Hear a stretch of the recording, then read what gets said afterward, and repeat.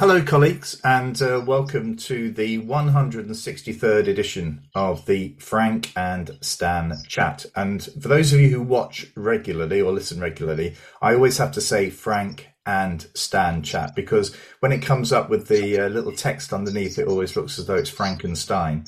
But anyway, it's the Frank and Stan chat. And those watching on video, you'll see that we've got three guests with us this week. A little bit unusual, but fascinating week. Lots of things to chat about, and I'm sure it's going to be a really interesting discussion. So let's just go to Stan first before we introduce our guest. Are you okay this week, Stan? Got over your cold? Yeah. It's 50-50 whether we put the heating on or not. I'm told it's going to be warm this weekend, so don't judge me.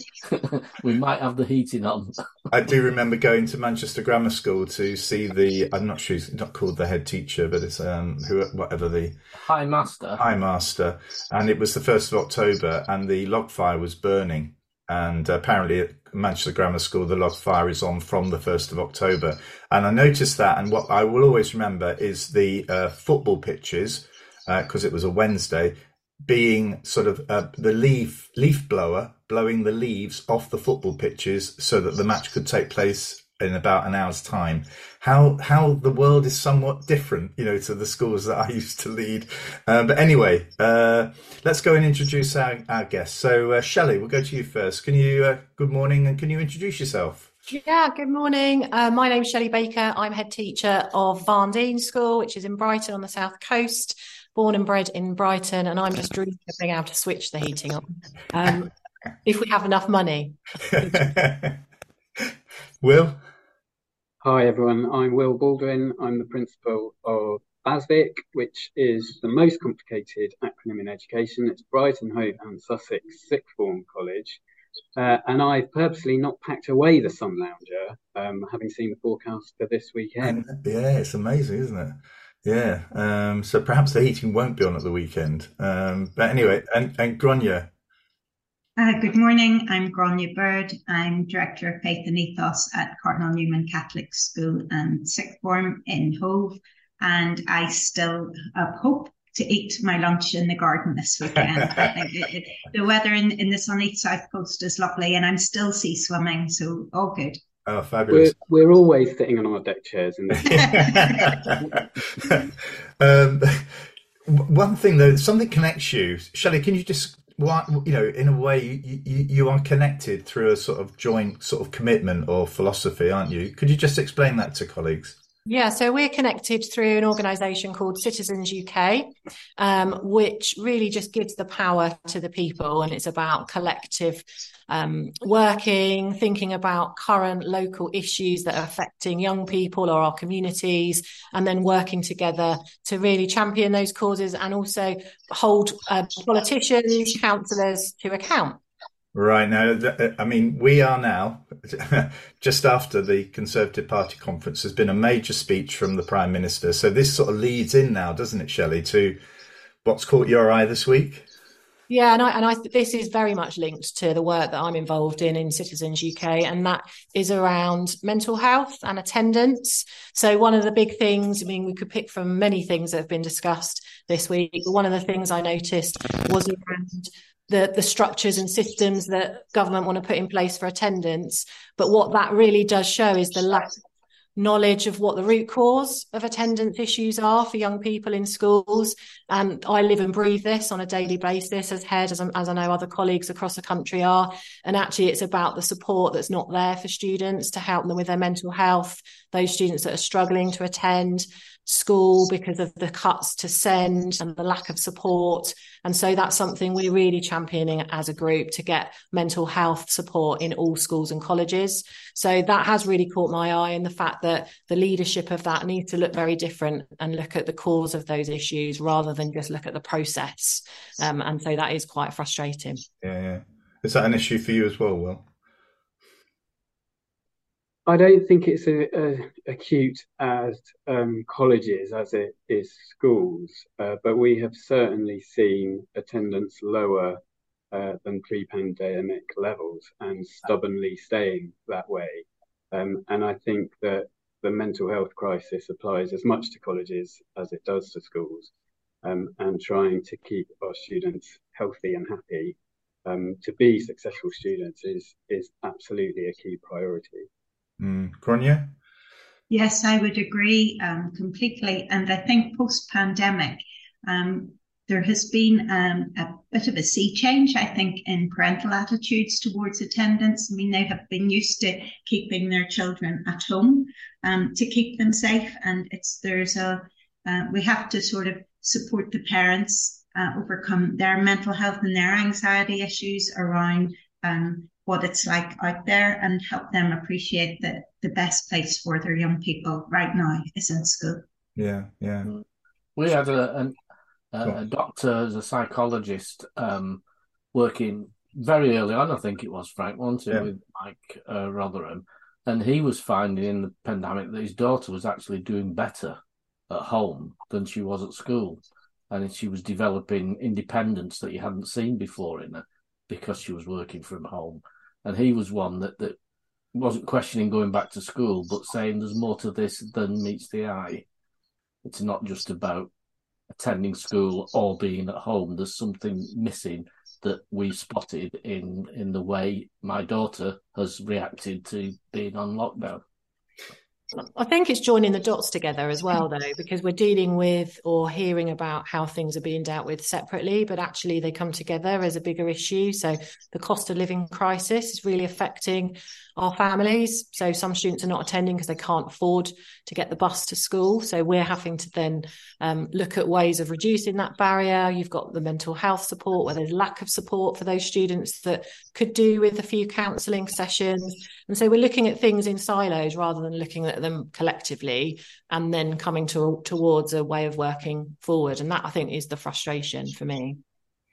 Yeah, I think I'm hearing, because I do, this isn't a Blackpool related thing, but hearing across the north, the frustration that leaders have when Ofsted inspects and doesn't really understands or doesn't want to acknowledge some of those issues, which are a real struggle for individuals, and the challenges that individual teachers are having in terms of that engagement.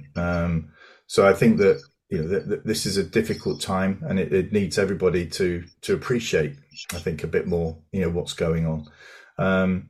Will, what about you? What's caught your eye? I think I'm going to enjoy this one now. Yeah, it's more about what hasn't caught your eye this week, and then filter it into kind of the. That's the new one, though, Will. We can have that. What's not caught your eye this week? Everything's caught my eye, but I look at things through a college lens, and I find it fascinating that the Secretary of State for Education, Gillian Keegan, didn't mention colleges once in her keynote speech at conference. Yet Rishi Sunak yesterday mentioned colleges multiple times in his speech and in his post-speech interviews. And this is, of course, about his new proposal for an advanced British standard. Sounds a bit more like a beef kind of quality mark than an education outcome, which as a headline, I think is very captivating. More subjects, a broader curriculum for 16-year-olds, more hours, more hours. And importantly, I think everyone leaves with the same qualification. So whether you're a plumber with level 3 qualification or an aspiring doctor, you have the same qualification. I think that's really important for inclusivity and making everyone feel valued. So part of me thinks, what's not to like about this? But then I remember, we had Deering in 1996 suggesting something similar. We had Tomlinson under the Blair government suggesting something similar. And none of this has actually materialised. And we know this is a long-term plan. It's at least 10 years away from coming into fruition. And some of us, I think, in education would like the teacher recruitment and retention crisis, quality of some of our estates to be addressed before yet more curriculum reforms. But I think the broader aims of these curriculum reforms are actually to be praised. And, I think that we should be looking at some cross-party support for this. Be interested to see what others think. Yeah. It's a bit like having the big wedding cake without any of the ingredients to go in it, isn't it? And I think that's where there's no trust or willingness for a lot of these new reforms, because we need teachers. So I don't know where you're going to find all the maths teachers from, Will, but good luck. Yeah, I also the amount of money that's spent on forcing kids who have not passed their grade 4, not got grade 4s, I mean, got to be careful with wording here, but haven't got the grade 4 in their English and maths, and to sort of force them to continue to go for that examination, as opposed to sort of looking for something slightly different that might be more suited to their perhaps future career choices and whatever.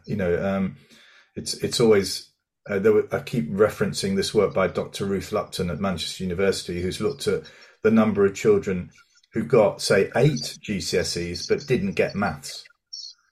And actually there's quite a high, there's a lot of children in that category, but then the choices appear to be reduced when they go to, into post-16 because of that. And the opportunities are not there, even though these are clearly, quite able students, but have got this one subject that's a problem for them, So, I mean, how does that work out for you, Will?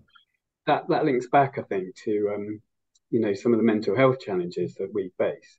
It is not good for our students to repeatedly put them into exams that they're being set up to fail by a system that says there's 1/3 of the cohort who has to fail each time an exam is set. And whilst I think we should be looking at breadth of curriculum, I'm not sure if it's the right answer to force English and maths on those who really don't see that as part of their career ambitions and their longer term education. I'd also like to find out how many students they spoke to create these reforms, to get their ideas. Well, I would suspect not very many. And I think they are very good when it comes to conferences. And I'm not just talking about sort of Conservative Party, but when we've got a general election coming up next year, we are listening out for things that they think will be vote winners for them. I think that's the long-term aim. It's what makes them look like they're doing something, what makes them look like they're listening to the people, and actually the people that know what's going on in education, like Will and Shelley and my principal Claire, they're not asking them, and there is no opportunity really for a wider consultation on the issues that really matter, which I think one of the things that we do in Citizens, at least it gives us an opportunity to talk at grassroots level about what impacts our students and their families. Yeah, it's interesting, isn't it? This bit about, we talked before the recording about how a senior leader in a school would want to do something fairly radical. You would certainly reach out and you'd sound people out and you'll sort of ease your way into it. Whereas, I mean, I feel because I'm involved in this HS2 issue to a certain extent, the lack of engagement with civic leaders in the North, because they knew that it was not going to be popular. There are many things that school leaders do that they know are going to be popular, but unpopular. But the thing they've got to do is reach out and try and persuade and to sort of lay the ground for that decision. It's just. And that's back to Shelley's point, isn't it, about operating in silos?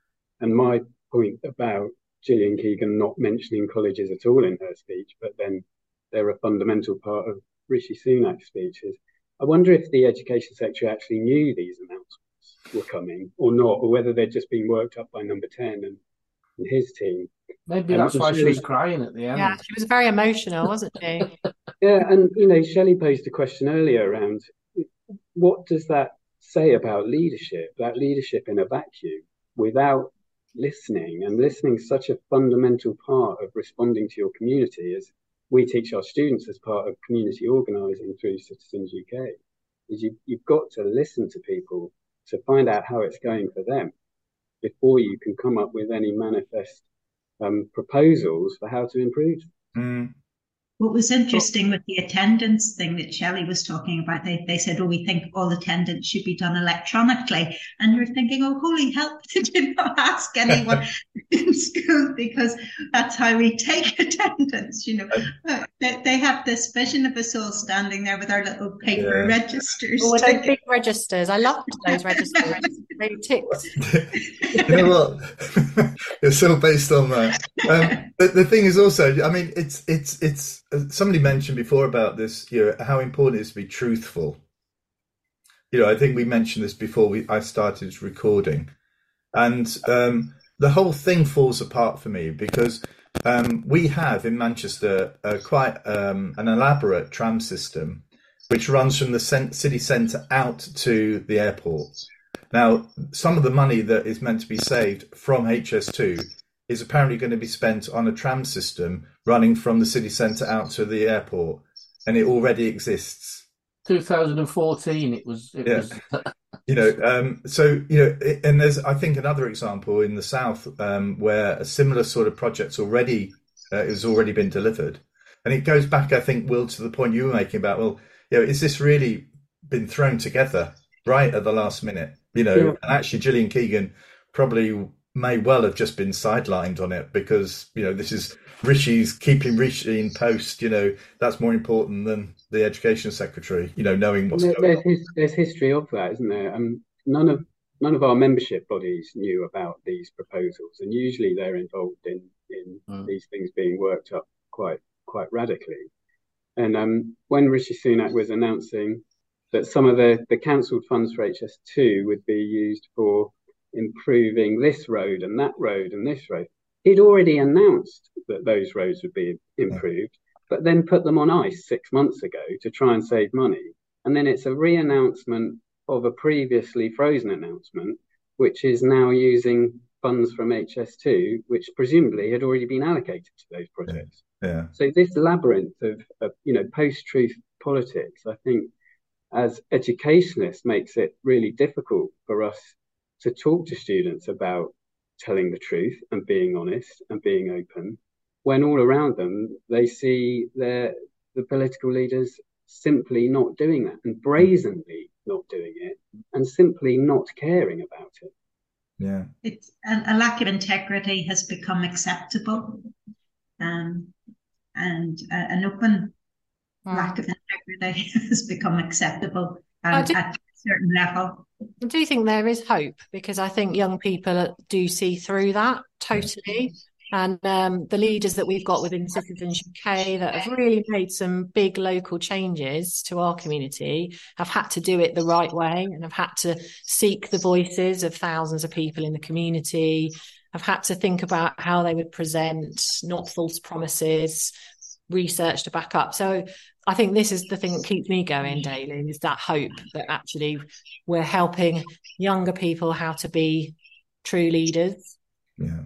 We're modelling it. I had a student that came over from Basvic yesterday. He had been in the sixth form, and he'd gone over for a meeting with leaders at Basvic, and Barndine were there as well. And he came back and he said, I think we all should have the same things on our ID badges, because this will really help the bus companies. And they're working together, and they're seeing us as leaders model that for them. And I think I totally agree, Shelley, that's where the hope is, and that's where the future lies. I'm surprised that student got anywhere near Basvic yesterday, because we had Prince Edward with us, and it might have been Tuesday. Armed police and close protection bodyguards. So strangers on site, clearly.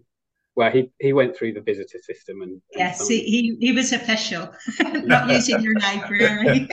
Although I did see on social media, Will, you were compared to him, a very much likeness to Prince. Yeah, you're not the only person who said that. I think I've got a bit more on top, though. Yeah. Lucky you, Will. Grania, what's caught your eye this week? It was an email I received from School of Sanctuary, informing me about a GB News item that was coming earlier in the week, talking about the support that organisation was giving to refugee and migrant students in the UK, but accusing them of indoctrination.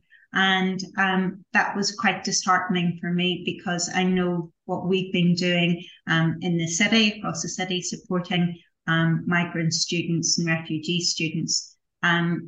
We have worked so hard to be inclusive and to highlight the dignity of these young people. And it was so hard then to read the organisation who I believe were doing sterling work in this field for being accused in such an underhand way. Mm-hmm. I mean, this is, in a way, I suppose, I don't like the term, but I suppose people would call us woke, wouldn't they? Opponents would call us woke. But it's sort of like, I feel as though it's a badge of honour, that actually it's some, if woke is about being kind, then I'll sign up for that. Yeah. I mean, there was a nice piece yesterday. I was reading, I can't remember who wrote it, saying that woke is actually the new Brexit for the Conservative Party, because they need an enemy that unites their people together. So because they can't really do it around Brexit anymore, because one, it's a disaster, and two, there's nothing to show for it. Then they're creating an enemy in woke, so that the Conservative and like-minded people can have an enemy to point a finger at and say it's all their fault. Yeah, I think I thought it was quite interesting that somebody narrowed that down to say that's the purpose of woke at the moment. Yeah, it's so disheartening, isn't it? When from my faith perspective, I'm coming at it from working towards the common good and supporting the dignity of every person and solidarity with anyone who's marginalised. But anyone from, I believe, a position of goodwill can get on board with that.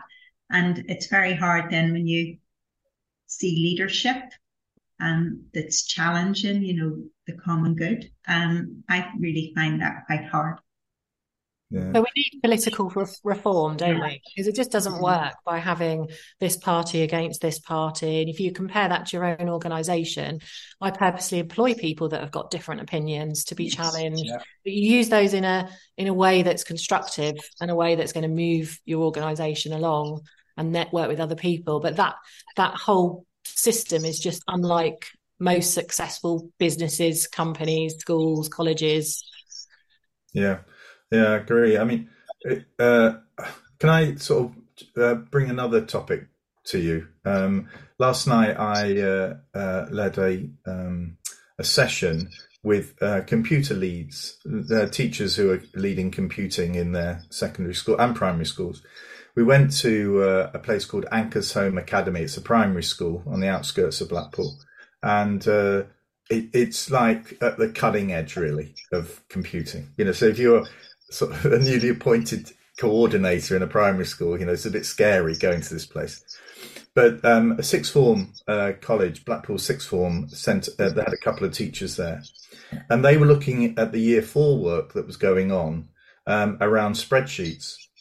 And it wasn't sort of Microsoft stuff or sheets. It was really sort of getting to the heart of what a spreadsheet was. It wasn't just an application. And they said that's a big problem they have with students coming into them, not just in computing, but more generally, about their lack of awareness of things like spreadsheets and going back to the old ICT stuff, and when we've got an event tomorrow where we've got business leaders from Blackpool coming in talking about where are the skill gaps, and I know they're going to talk about that. So how suitable is the curriculum that secondary schools are providing and sixth form colleges? How suitable is that for the world of work, I suppose, is the question for me. Oh, I was just thinking, well done for having lots of computing teachers in one room. That's well, an achievement. About 20 of them. There are nearly 40 schools in Blackpool, so we have about half of them. But yeah. Because I know our teachers treated like gold dust in our school, because we just know there's so many other schools locally that are struggling to recruit computing teachers. I mean, I do think there is flexibility with the curriculum. I mean, my daughter was shouting at the TV yesterday because they were saying teenagers can't cook, when in fact she can cook much better than I can. So I think there's some quite sweeping statements around how prepared young people are for the workplace. And I think there is, there's lots of work happening in Brighton with the careers industry supporting our schools. So I feel really fortunate that we are really on top of being able to see what students need for the future. But the gaps are in the recruiting of the teachers to help that happen. That's how I see it. But I don't know about Will and Grania. Yeah, Will?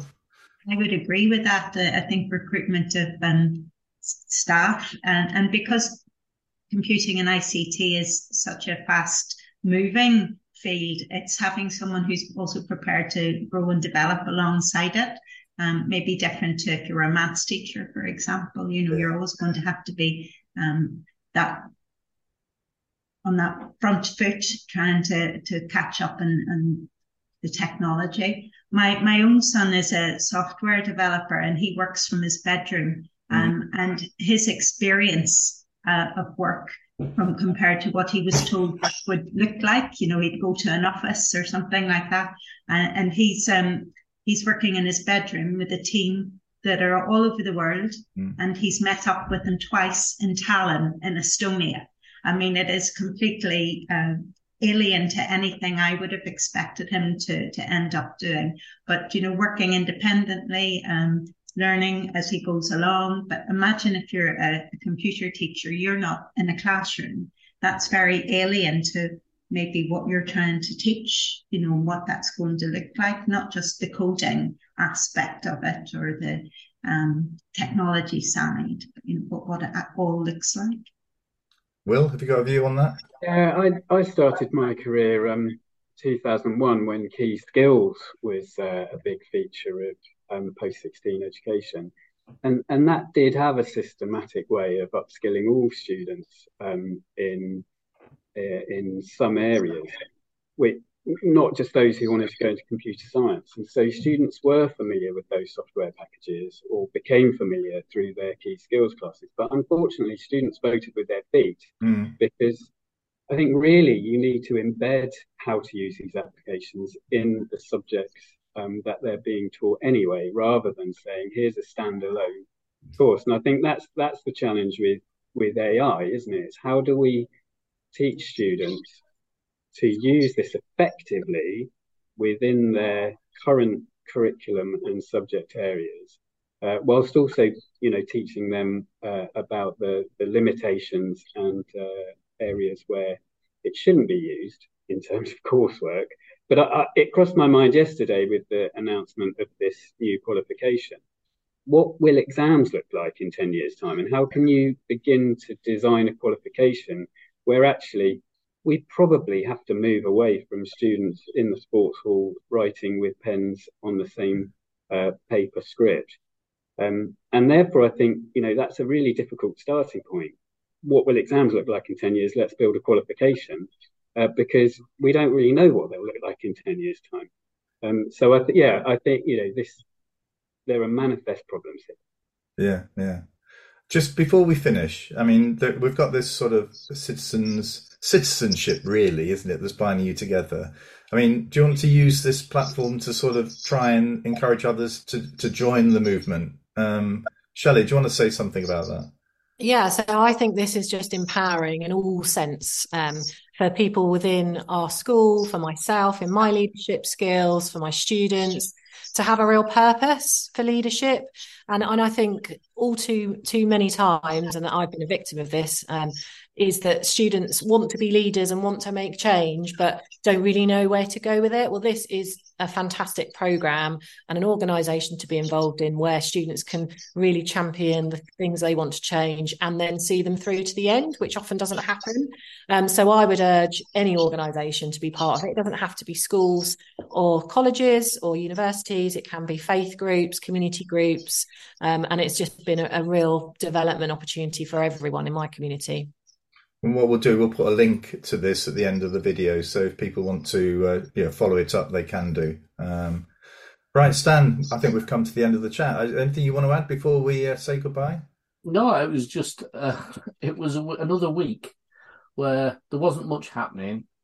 There wasn't really that much to talk about, and it's what do you say? It was edition 160 something, 63, and so far there hasn't been a week in those 163 episodes where the government or the DFE or somebody has not given us a gift of what we can talk about. Goodness knows what's going to happen in the future, because and we spoke briefly about leadership and hopefully we take things back to what it's like in school. But there were some shocking examples of leadership and getting yourself all tied up by not being honest in the first place. If we talk about that decision on the trains into Manchester, if the decision had been made on the Tuesday or last weekend or a month ago, instead of saying the decision's not been made and being challenged and challenged and challenged, why not just say we've made the decision and we're going to announce it when it's time, and we'll announce it at the conference? And you've not told any lies then, you've not tied yourselves in knots. And now we've got people arguing that the decision was only made when the cabinet approved it, even though a video was made 4 days beforehand. It's just, why would you get yourself in that kind of knot if you're a leader? And the other thing, which of course I pointed out early on, was why use I all the way through a speech when you're trying to pull people together as a team?